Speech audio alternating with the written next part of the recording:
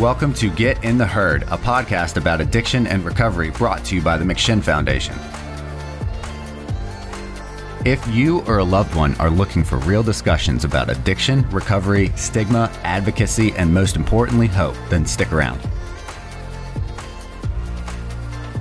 Thanks for joining us. Now sit back and get ready for another great episode of Get in the Herd.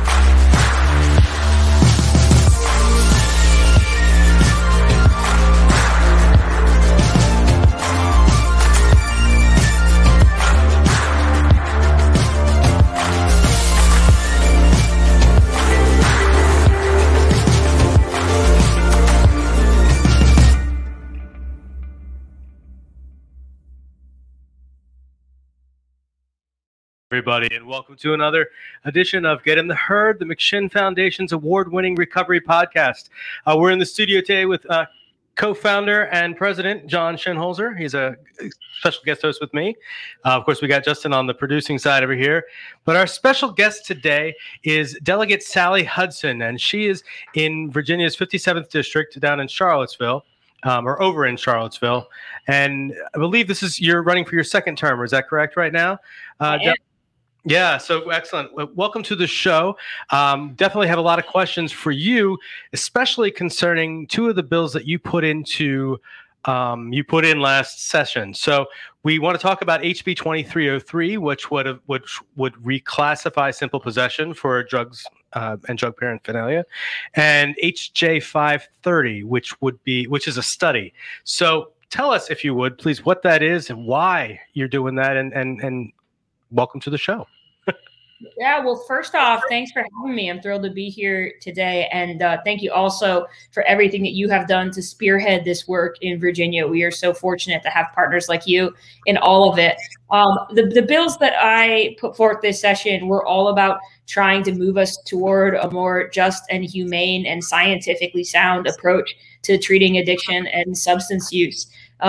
We know right now in Virginia, we're in the middle of this big transition around cannabis. But of course, there are many other substances out there in the world where our drug laws are outdated, if not downright draconian. And so we've got a lot of work to do on a lot of other fronts. And that's what this bill was about, beginning to take those steps. The first bill, which failed, was one that would have defelonized simple possession for all narcotics in Virginia. That means that we would end the felony penalty. The maximum penalty for substance possession would be a misdemeanor, which means nobody could spend more than a year in jail. And then I also put forward a study which would explore more broadly, how do we continue to reduce those penalties, maybe decriminalize some of these substances altogether, and really assess the adequacy of substance use and addiction services in Virginia, so that we can move off a model that is rooted in our jails and prisons and into something that is more embedded in our communities and where appropriate with our healthcare providers. That sounds a lot like Portugal drug policies and the Portugal model. You must be familiar with that. Yeah, we have partners overseas who have already moved in this direction, but we don't have to look that far for models of states that have already done this.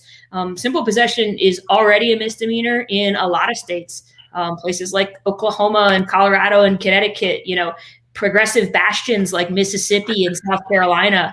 So this is really a movement with bipartisan support. I think a lot of people know that the way that we deal with drugs in this country is behind the times, that we're not really serving anybody well. So it's excited to be working on something that really resonates with people of all stripes. This is not a blue team, red team thing. This is about, looking at people as people and trying to do right by them.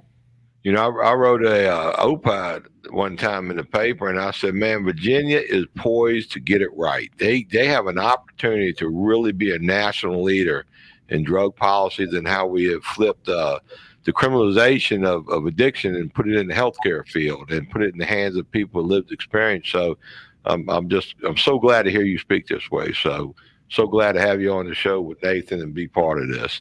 Nathan's over here beaming with thoughts. He's got that look, man. Well, anytime I meet somebody who gets into this work, I have to wonder where that comes from. I don't know where your background is, but why do you do this, and why are you looking out for this community? And perhaps because I'm a person in recovery from a substance use disorder, I'm somewhat not suspicious of you personally. I'm just suspicious of people who are not necessarily in recovery trying to help the recovery community, because we know that the peer model is the best model. So what brings you to this work? It's interesting. As you ask, it's something that I haven't thought about too much in some ways, because I feel like a lot of this work has been a part of my life because of my parents' work for a long time. My father's a minister. My mother wore all the hats in the nonprofit world. She helped lead a halfway house for domestic violence victims and support refugee resettlement. And so I think that I was just raised to have an open door about just about everything, and to make room for everybody at the dinner table. And that I think that, so for that reason, maybe I just have a natural proclivity to working on issues with people who have been pushed out to the margins of our communities. And I think that's probably the honest truth. Yeah, I see one of our founders and board members of the Global Recovery Movement, who's right north of you in Culpeper, Robert Legg. He's an incredible source of information. But he asked a question: what were the objections to the two bills, that you put forward? I think that, like a lot of things, sometimes the objection is just too much, too fast. That they were already making progress on cannabis, and that was really going to be the centerpiece of drug policy reform, and that we could come back at this work at a later date. I think it's hard to tell that to the many people who will be stamped with felony conviction in the coming year, when we had an opportunity to, I think, do what we know is right. But there was no objection to the study. I think everybody was on board with the idea that we should be digging into this more. I'm a statistician by trade. I teach stats at the University of Virginia. So I always appreciate people's inclination to acquire evidence. But at the same time, I think a lot of the pieces of what I was proposing this time around could have moved based on what we know from other places that have gone before us.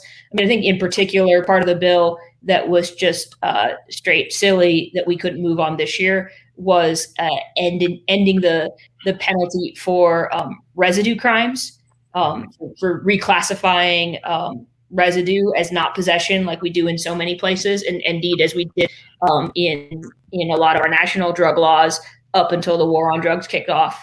And so, I was reflecting back on one of Nathan's questions. I know one reason you're so passionate about this, because you're a professor and you understand data and you understand statistics, you understand evidence base. So that's a special place to be, because most of these politicians are doing knee-jerk reactions, politically motivated, not based on the science. So you're able to shed light on the science. So that's a real value to have in the game. Another one of our supporters, Michael McDermott, who loves McShin Foundation, by the way, he asked that question: what is the status on HJ 530? Is that something you happen to know? Yeah, so that bill will be moving to the Crime Commission for their formal process. It's sad that the Crime Commission is the one that's tasked with doing this work. I think we all know that this should be more in the hands of treatment providers, but that is where we send that work to, because currently so much about addiction lives in our criminal code. But that work will be ongoing in the coming year, and will hopefully turn around results for us before the next General Assembly session, so that we can act on their good guidance then. Very good. Nathan, what are you thinking? Well, so what the Crime Commission will be tasked with looking into that. Do you have parameters set for what they need to report back? Is there an open forum for the public to speak on what the public speaks and thinks about this?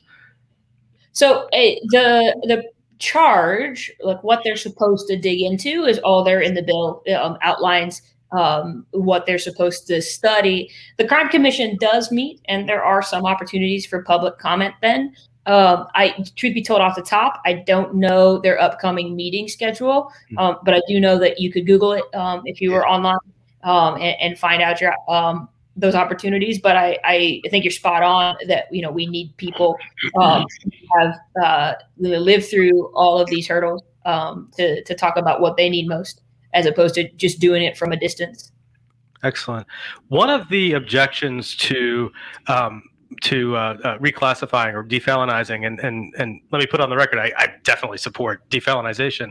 But one of the objections that I hear over and over again is what happens to individuals if they don't get arrested? How do they get into treatment?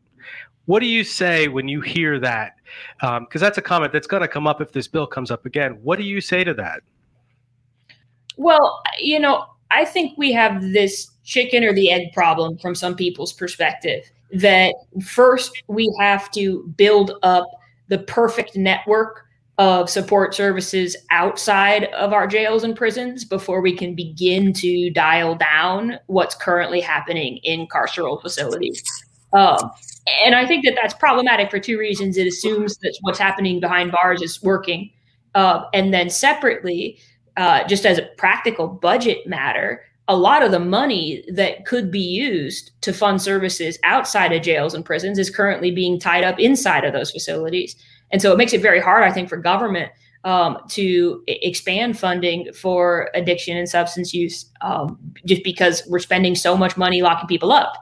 And so I think that we, like a lot of other states, should be able to look at what they've done, sort of take the step in the direction of trust, of putting fewer people behind bars. And in the process, we'll be able to move them toward other opportunities, in part because we'll be spending less money inside of our prisons and jails. But that is one of the questions that the study is designed to answer, to really assess the current landscape of those services in Virginia, so that we can target more funding where it's needed. Let me paint a quick picture here. For the last, I'm going to say 50 years, our addiction epidemic has gotten worse. And now with fentanyl on the scene, it's like skyrocketing. But don't confuse fentanyl with the overall word addiction and substance use disorders. I'm talking alcoholism, prescription medication, although they're going down because of the crackdown on the pharma. But you still got, the other drugs out there. But the epidemic's gotten worse all these years. All these years, America and Virginia especially has plowed damn near 100% of the resources into the same old systems, whether it be the community service boards, the health system they have set up, the tax-funded health system, the criminal justice system, the industrial prison complex, the private jails. All these years, we've plowed all the money into what is 50% of the solution. Now, Dr. DuPont makes it very clear how valuable the recovering community is, the non-government organizations, the peer-facilitated groups like us, McShin, the sober home industry, all these other NGOs popping up. If we just put 20% of those dollars in the other 50% of the equation, which scientifically is proven to show greater than 50% of the results we're all getting. I mean, and I've been fighting this battle for 20 years. I don't know if you know much about my history. I sat on a joint Senate House subcommittee for 3 years back in 2009, 10, and 11. And we have cranked out so much evidence, so much data. And it's no matter what we do, they're not going to value us and fund us and let us show what we can do. So, and I see all this new money, SAMHSA just doubled the block grant funding, and it's all going to the same agencies as the epidemic gets worse. Somewhere in the mix, somebody down in General Assembly, we need more than just a handful of leaders and champions. I mean, have you given thought to that? And then Mike McDermott asked again, how can we move that ball forward? That's a critical, source of contention for us. I really think that this is one of the biggest opportunities that we have for bipartisan compromise in Richmond. And I don't say that lightly. There are a lot of issues that do split straight down party lines that come across our plate. But I think this is one of them that genuinely brings a lot of people together because they can hear and see exactly what you're saying. And so, I would just make sure that your delegate knows that this is a top priority for you, because I have been able to talk to colleagues of all stripes from every corner of the Commonwealth about this, and they understand that it's a challenge in their community, that it takes different faces and different trends in different places, but everybody has some flavor of it going on where they serve. And so I honestly think the kind of good old fashioned write your congressman, talk to your rep is more of what's needed, because I think that we have a lot of potential to come together here. Yeah, well, Delegate Hudson, I do recognize you as a champion, and I respect that and I value that. I've been going down to General Assembly for 20 years. I mean, the way it works down there, I don't know if you noticed or not, but they got all the different subcommittees. And on any given day, you're up against a subcommittee from a delegate from 200 miles away that could care less about you. So they're going to do their special interest driven babies, and they're going to ignore us. So a lot of this, it takes these delegates, you're correct, they got to pick up the phone and call these other delegates who sits on these committees and say, look, you got to move this ball forward, let more people take a look at it and quit killing these things in subcommittees. And that's true, though. I will say one thing, which is that there are some things that changed overnight when Democrats took control in Richmond. I'm sure this is a nonpartisan project, but it is the case that criminal justice reform has changed dramatically with new leadership in Richmond.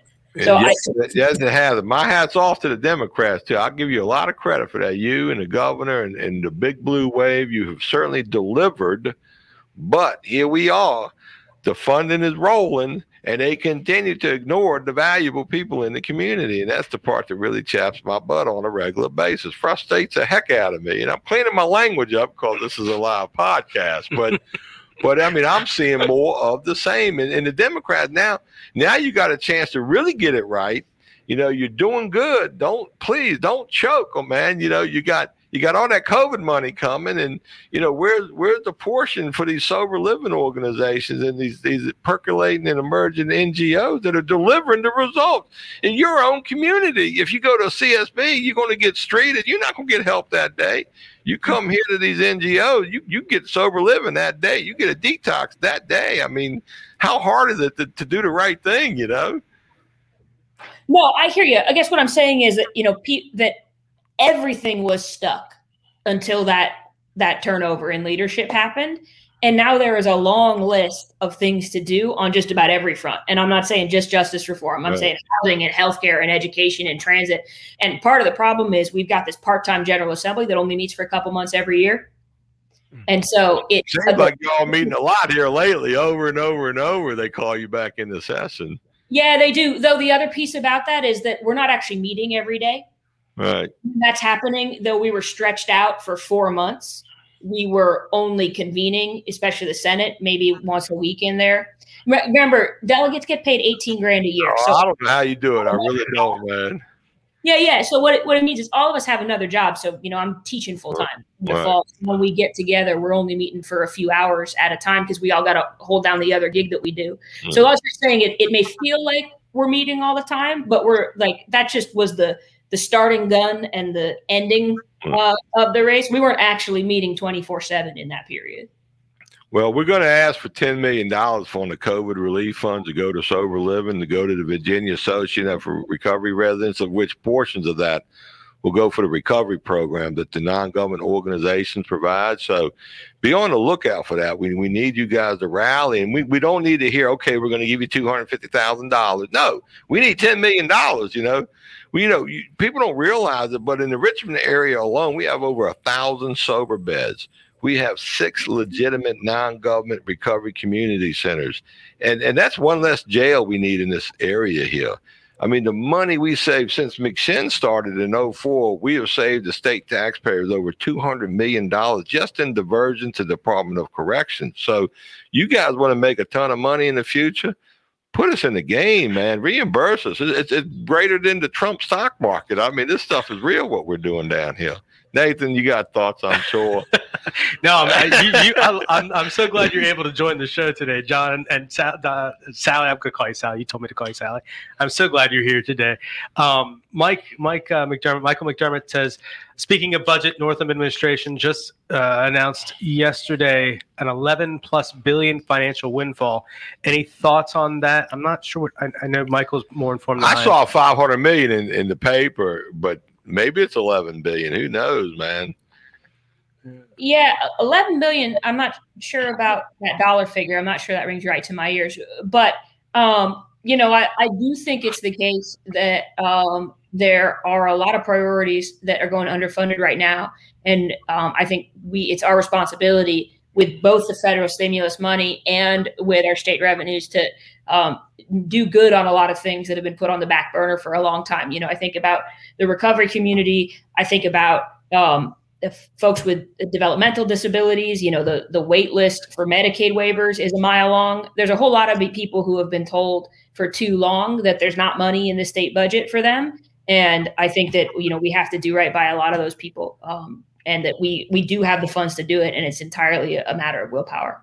You know, Patrick Jones, he asked a question, are there any impact on drug courts or those CCAP programs? Is that something you're following? I mean, I'm sure they're raising hell. They might lose customers if they recover. So, yeah, so that was one of the features of this bill that we were trying to begin to tackle. And there's a lot to be done there to address drug court and also the first offender statute to get more serious about the fact that relapse is a part of recovery. And that we are pushing a lot of people out of those more flexible options by making the consequences of tripping up so intense. Because you've got people who, you know, wind up with a more severe consequence than they started with if they choose to take what is supposed to be a hand up. And so we've got a lot of work to do there, and I think that's part and parcel of what needs to come out of the other side of this study. You know, let me reinforce something, give you a couple talking points. Definitely defelonize drug use, simple possession. Definitely, you got to please get that done. And when the law and order guys complain about it as a cudgel to get folks, you know, the help they need inside jails. Well, number one, not all jail programs are equal. There's really only a half a dozen decent ones, but you're still stuck with the felony. Number two, they are surrounded. Every addict I know that overdoses and they want to put them in jail, they're surrounded by little misdemeanor charges all around them. They constantly can get these kids locked up on misdemeanors and give them a jail program, give them good behavior, time off if they attend the program. There's so many ways to engage these people and incentivize them without felonizing them and ruining their life. So, you know, the more this knowledge everybody has, the easier it is and the simpler it should be to sell the hardliners on this, to retool the whole system. So, like I say, misdemeanors, if you look, you either go here to this recovery program or the treatment program, or you're going to go to jail and do your misdemeanor time. You're not going to be felonized. And while you're there, if you want to get half off of good behavior, you go to this great drug program we got in jail run by recovering people. That's another key. You know, all these successful programs, most of them have peers involved, and the reentry needs to be there. You go door to door from the jail to a loving, embracing, compassionate, sober living situation run by people in recovery that continue to pass on the hope shot, the vision, and the pathway. So that's 50% reduction in recidivism, 50% reduction probably in foster care downstream somewhere, and tremendous increase in public safety. But the you know, God, I'm so glad to see the language and the discussions, but we got to get these hardliners across, you know, the line here. Mm-hmm. Delegate, have you been watching what's been going on in Oregon, and have you any thoughts on that? They've just recently released the first wave of cannabis funding tax dollars to the organizations, the grantees. Any thoughts on that? Have you watched what's going on there? You know, I haven't seen the grant process, but I do know that, you know, we're going to be watching Oregon closely every step of the way because they are further down this road of decriminalization than we are. So there's an awful lot to be learned from them and really from, at this point, states that are further down the road than we are all over the country.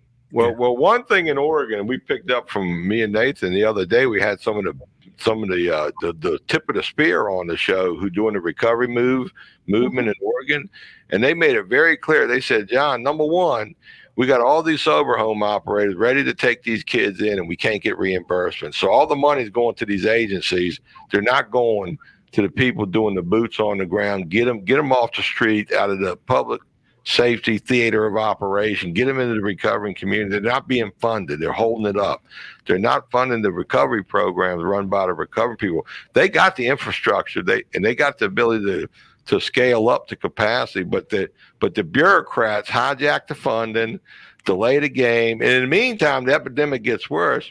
And they had 450 tickets they wrote out since February 1st, $100 tickets. Here you got to pay the $100 fine or else. All 450 of them paid $100. Now, some people are going to look at that as that's not good. Wait a minute.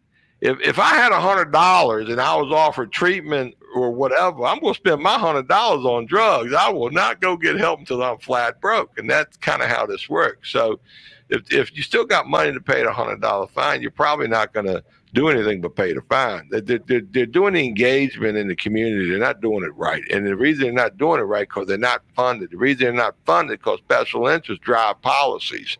And policies are driven by politicians who got to raise money, and then they got to support the special interest that's funding them. But I know that's not your story. That's not your case. But it's a great big vicious cycle that goes over and over and over again. But Oregon is important. They got a ton of money to help people, and they're trying hard, and they think they're doing a good job, but they're choking. And I would hate to see Virginia choke. Virginia don't have to choke. Virginia can get this even better and righter than any other state out there. And it begins with, you got to look at the data. You're a data expert. The recovery results are off the scale fabulous, but we do need to be funded. We just can't go much further unfunded. So that's the solution. And that's what Dr. DuPont makes very clear. The answers are with the people in recovery. That's your solution. Help those people. And I can back everything up after the show if you want me to send you some good stuff. So, I'm reading what Robert Legg says over here. He says, "Do you know what has been the impact on drug courts in the other states that have defelonized drug possession?" That's an interesting question, actually. I don't. I'm not sure what Robert's driving at on the impact on the drug courts. The defelonization is primarily about the punishment on the back end. Robert, are you asking about, do you see more people using the drug court? I'm not quite following. Well, he's probably, I would imagine drug courts nationwide are squirming, okay? Because if a whole new system emerges, it's kind of like the first year with the Pony Express. They did a great job building that, but then the telegraph came, and then the trains came, and every time an industry emerges, an existing industry is going to get hurt. And that, I imagine drug courts, I don't know, I'm sure they got a great future, don't get me wrong, but we do got to get away from felonies, and we do got to provide services at the engagement level in the community. But we got to get the recovering people in these jails and prisons and driving those programs, because we set them up to succeed, not to fail. And I got live personal experience dealing with jails in Virginia, producing great data, great results, only to be sort of exited out of that space because of special interests, So we got good problems to have that can definitely be solved. But we got to really start putting our money where the results are, and stop constantly funding an antiquated system of care as the epidemic goes up and gets worse. I mean, somewhere in there, you got to stop building battleships and build aircraft carriers. Somewhere in there, you got to get away from mail and letters and just use your email. There's a lot of promise here. And we're all passionate about it. And I know you are too. So, whole lot of people out there selling snake oil. You got to look out for that. Mm-hmm. I love that. Snake oil. I love it. Stuff works in some cases. Any thoughts on that, Sally? No, I do think you're right that there will surely be an impact on our drug courts. if we do take this next step. And I think that we just have to keep moving in that direction. We're making progress.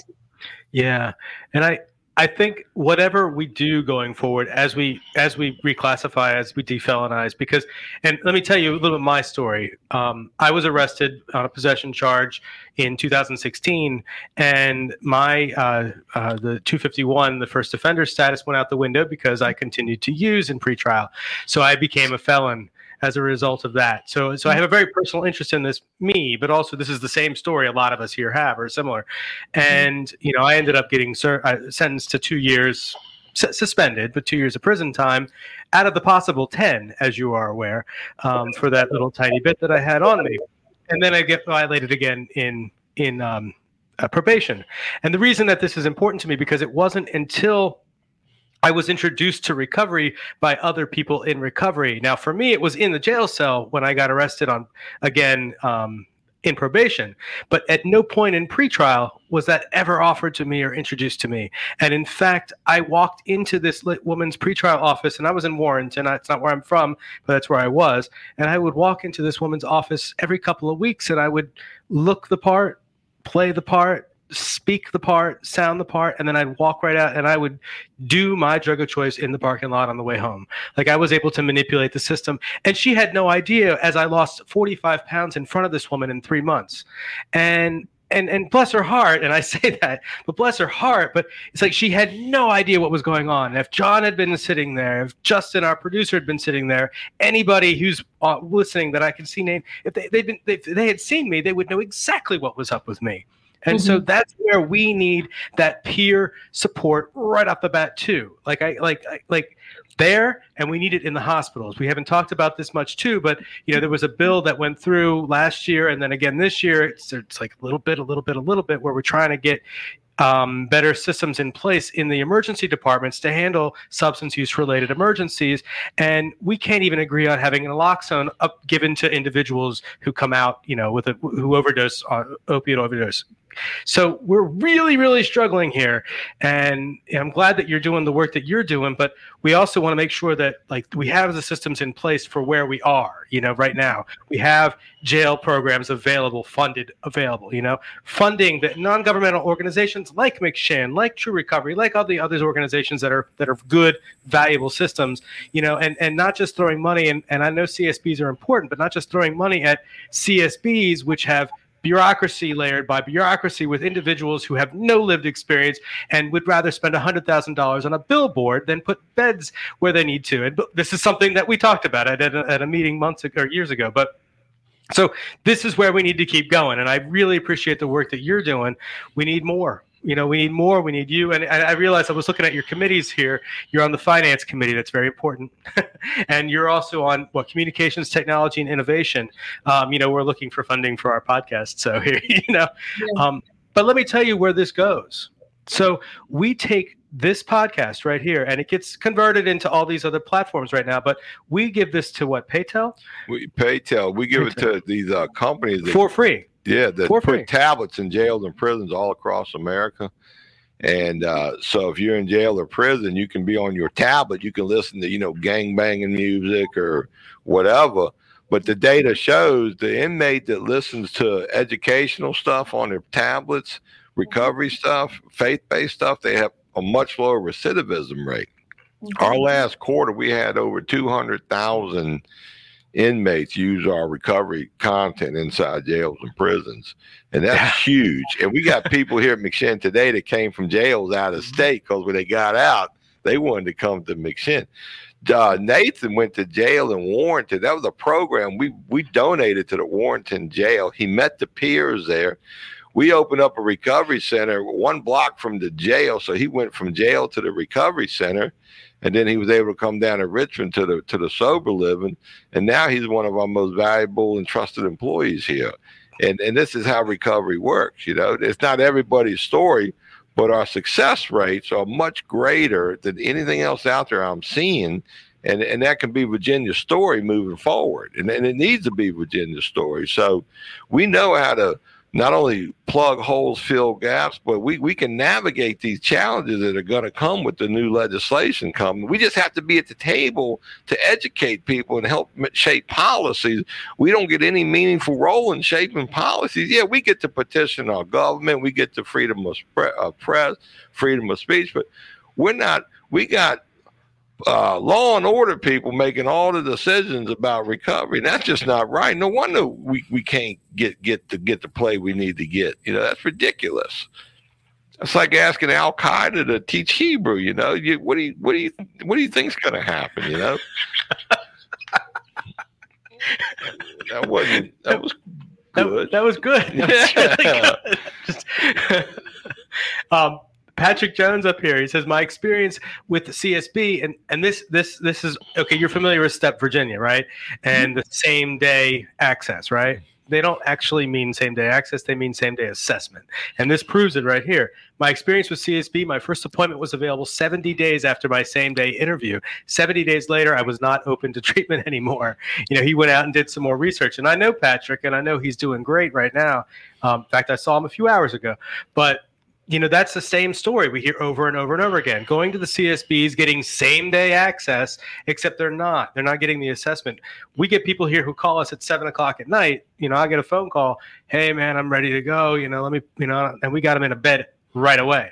So, that's I know that you've talked about CSBs in the past, and somewhere in one of the bills, I know there was some support for CSBs, and that's great. But making sure that we are going with the non-governmental organizations, these NGOs, like McShin and like other organizations that are doing this work, and making sure that we're supporting the authentic peer recovery community, the proven authentic peer recovery community. Yeah. How important, Delegate Hudson, do you think it is for a doctor to be educated about addiction? Do you think that's an important piece of their medical training? I mean, sure. I think that's an important part of anybody's sort of awareness, but especially if you're going to be in a medical field. I'm probably not the best person to comment about what exactly should be required of medical training, but I would sure be open to the idea that that's something we need to do a better job of preparing people for.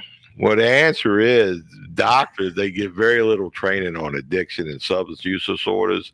Mm-hmm. I remember 20 years ago, we did a study, and your average doctor in America got a 2-hour training on alcoholism, and the class consisted of them going to an AA meeting. Mm-hmm.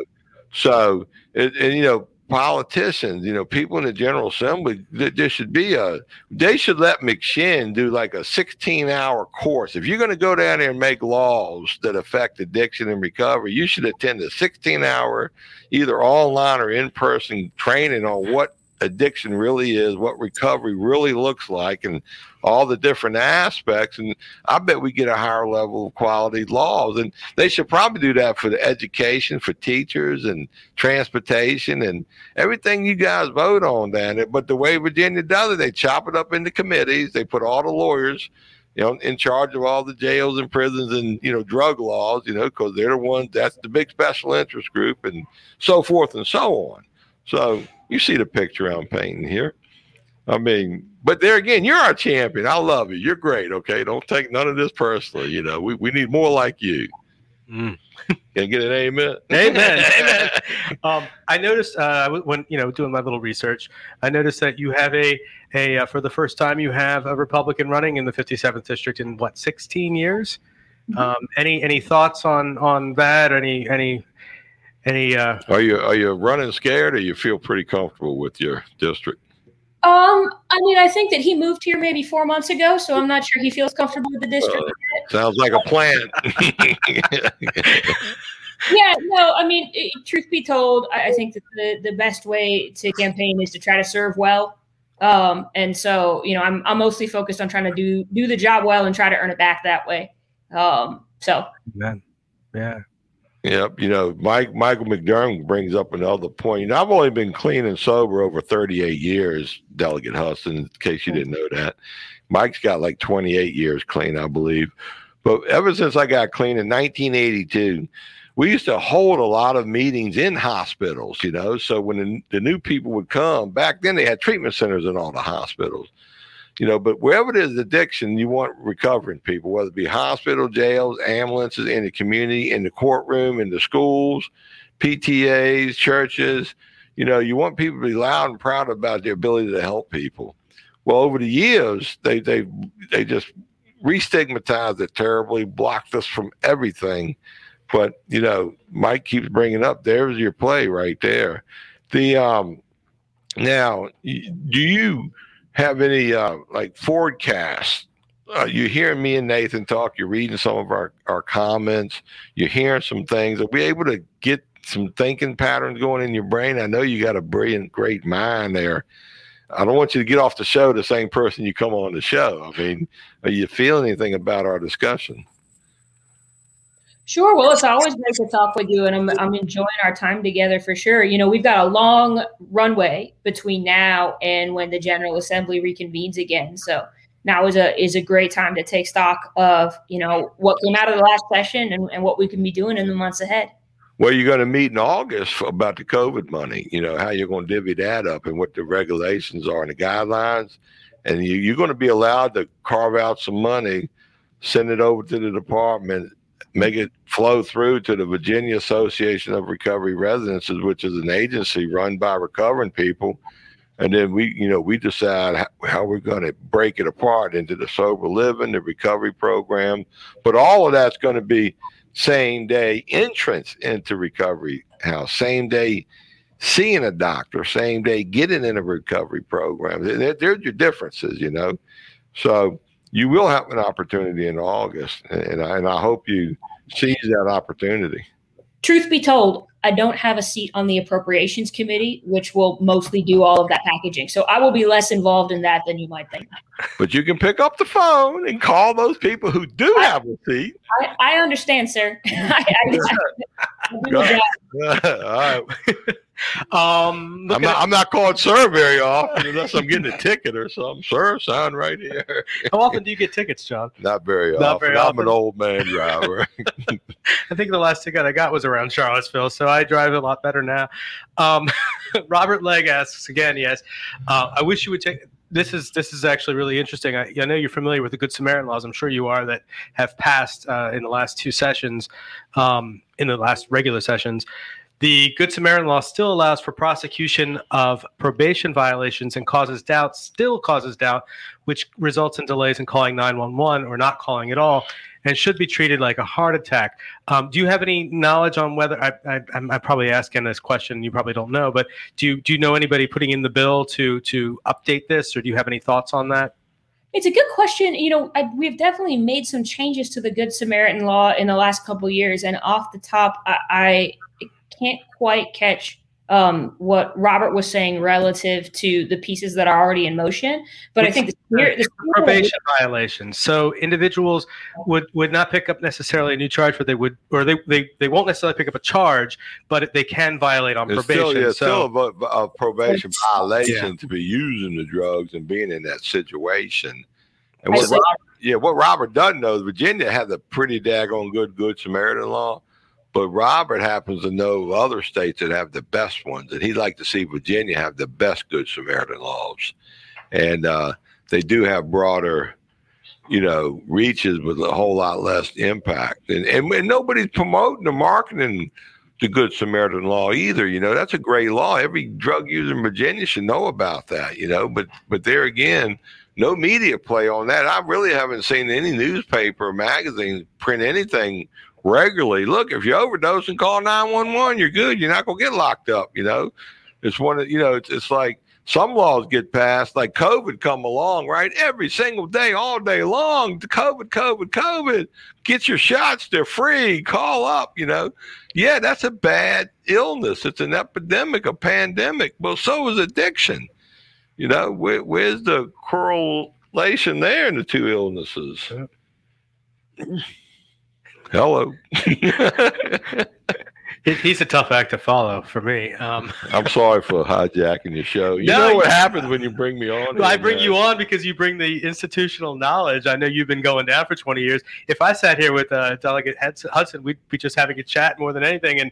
And so I appreciate you bringing the knowledge here. And I know, I listened to the testimony earlier today. I listened to the testimony of the HJ 530. And I listened to the facts that you brought out, and that encouraged me because I know I know that you do stats, but I also know that you know what you're talking about, and I really admire that. Half of all new admissions to prisons and jails have a substance use disorder. Is that what that is? I can't read my own notes. Yeah, if you're thinking about the pipeline of people going into those carceral facilities, half of them are coming in because something drug related.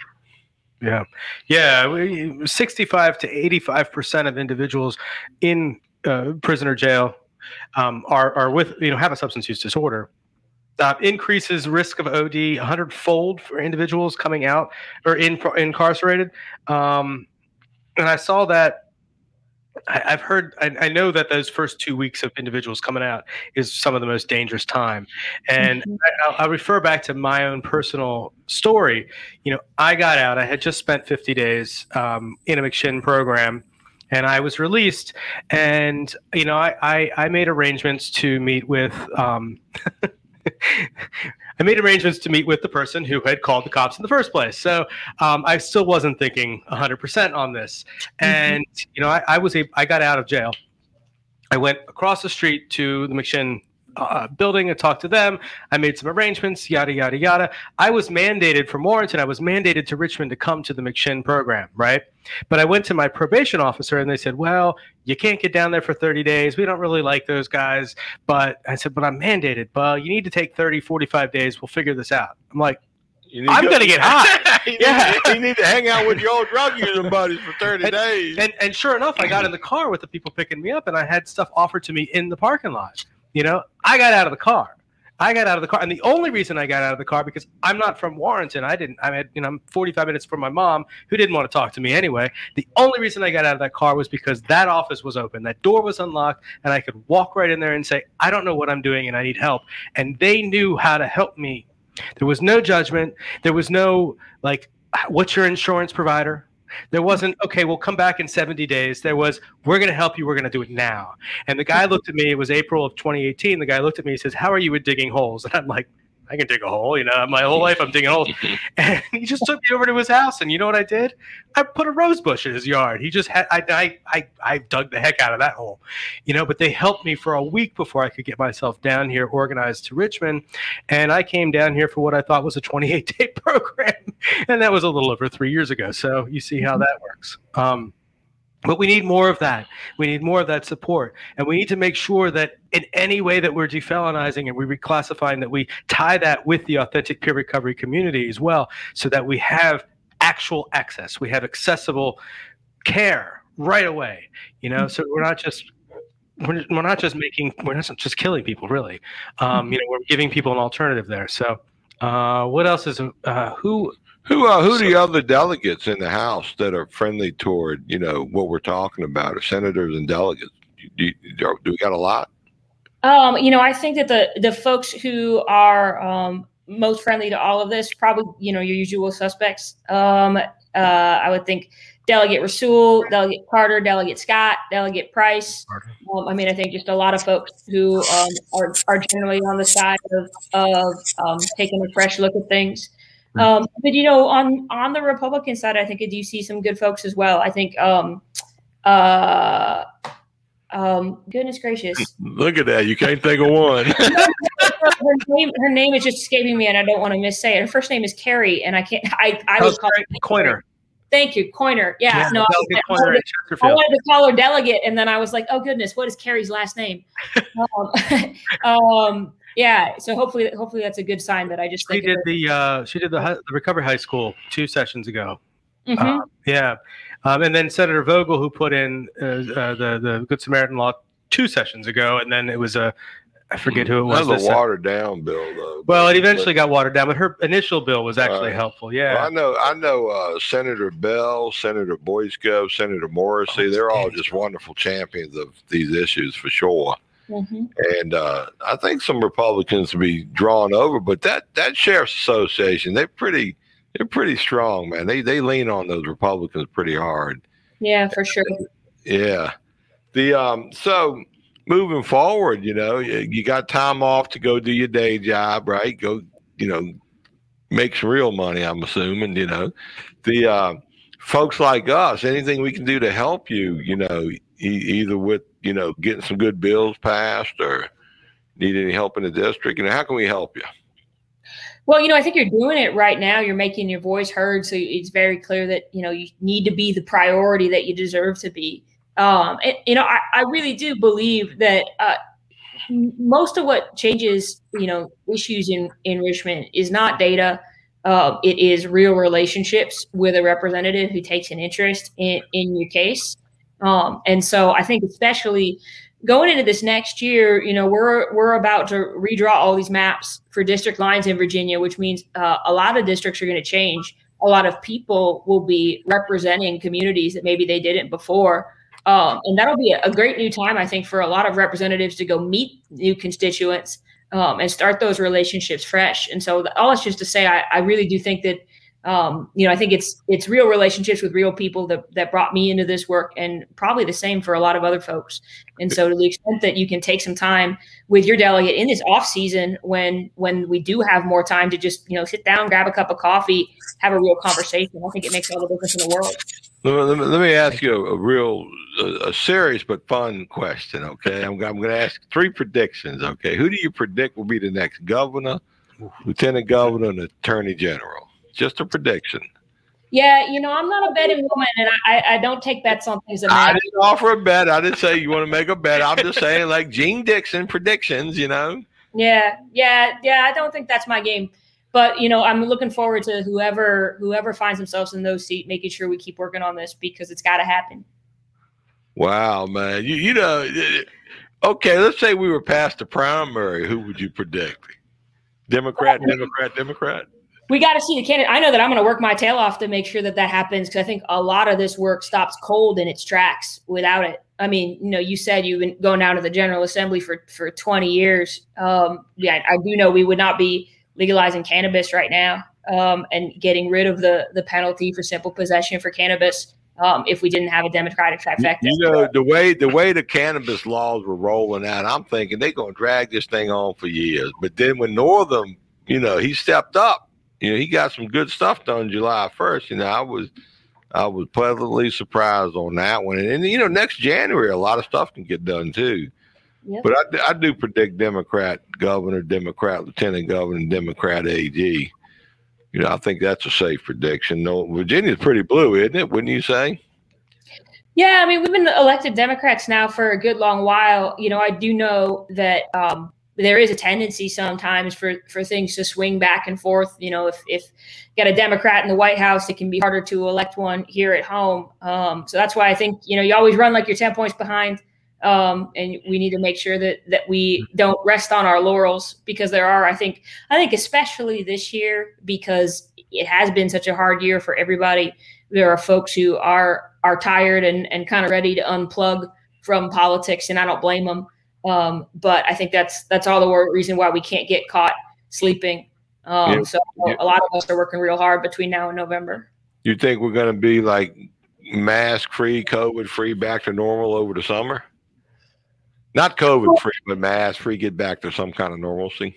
Well, I mean, I do think that, the governor has moved up the timeline for lifting COVID restrictions now to the last week of May, which is good. I do think it's going to take us a while to get all the children vaccinated, which is a big part of how things keep spreading. And I think the other piece is, friends abroad still have real COVID crisis brewing. And in a pandemic, as long as it's still spinning somewhere, it can, break out all over the world again. And so I always heard it was a 3-year cycle, so we're like 2 years into it. We still got another year left, be my prediction.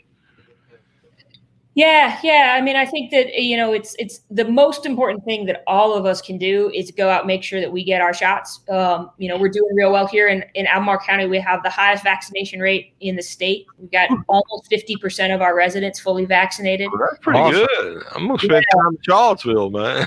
Yeah, very excited about that. So, most places these days, whether they're the state-run clinics through the health districts or, your local pharmacy, these days, somewhere near you is probably a place where you can go get your shot on a walk-in basis. So, no more excuses about not being able to find an appointment. Somewhere there's a place you can roll in. All our staff got vaccinated. All who wanted it, yeah. That all our participants, the health department has done a good job making sure we get vaccinated. So my hat's off in that little area. We actually have them coming here. They're coming here, I think, on Wednesday next week. That's awesome. Yeah. Just for the record, McShin was open every single day during this pandemic. We took new people in every single day. We were taking people to jail wouldn't take every single day. Our CSBs were shut down. They wouldn't let people in the building, but we were taking them in. Churches kicked out their AA meetings and they all come over here. So somehow we managed to navigate and mitigate pretty good. We're resilient folks. They were using drugs every day, so we wanted to provide them recovery every day. Yes, you are. Yeah. Well, we are coming up to the hour here. I do want to give opportunities for you to finish to give final thoughts here, but I do want to have one. I want to add one word of caution that came up to me after the cannabis legalization happened. 25%, and something to watch for going forward because it hasn't happened yet. But 25% of the tax revenue is slated to go to DBHCS to fund prevention and treatment through the CSBs. That's fantastic. My word of caution is this: if that money goes to CSBs in that time period, we don't want to see that money get cut from somewhere else in the budget. So what I mean is that, just because they end up getting money from that tax revenue doesn't mean they should lose money somewhere else.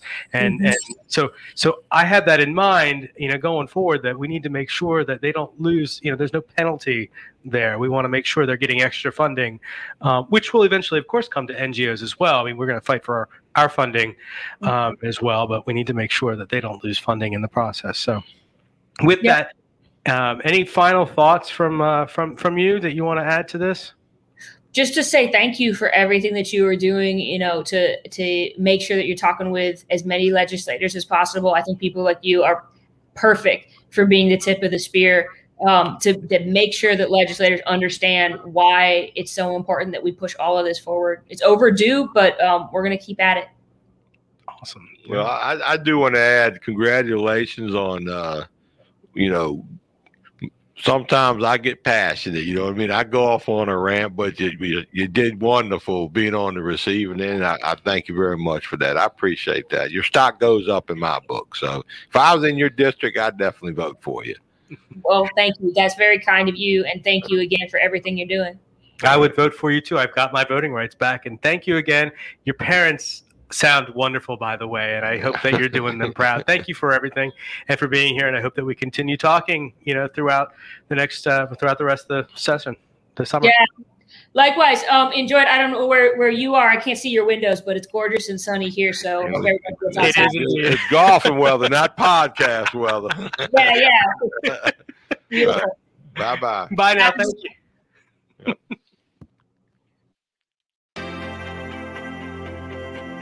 Here at McShin, we believe in the McShin way, which is authentic recovery support service providers, people with lived experience, bringing that experience to those who need that lived experience in recovery. Here at McShin, we believe in many things to support our mission. We believe in women empowerment. What I love most about what we believe here at McShin is we believe in the authenticity of the peer-to-peer approach. Here at the McShin Foundation, we believe in giving people opportunity. Here at McShin, we believe in the inherent worth and dignity of every person. At the McShin Foundation, we believe in helping people reach their full potential. Here at the McShin Foundation, we believe in multiple pathways to recovery. Here at McShin, we believe in placing principles before personalities to help spread hope. Here at McShin, we believe that recovery is possible and that any person seeking recovery can become a more acceptable, responsible, and productive member of society. Here at the McShin Foundation, we believe in self-discovery. Here at McShin, we believe in saving lives and offering second chances. Here at McShin, we believe you can do this. Here at McShin Foundation, we believe that we can only keep what we have by giving away, which is why we continue to help others like us seek and find recovery.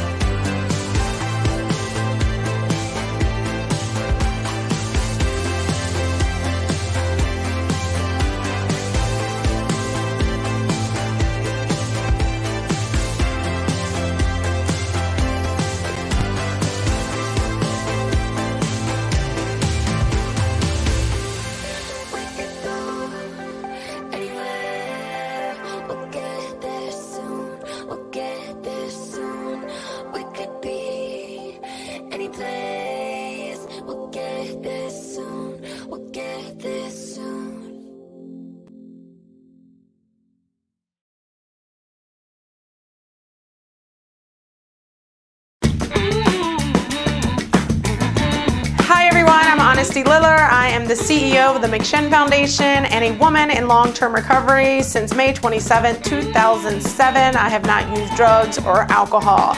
Woo woo!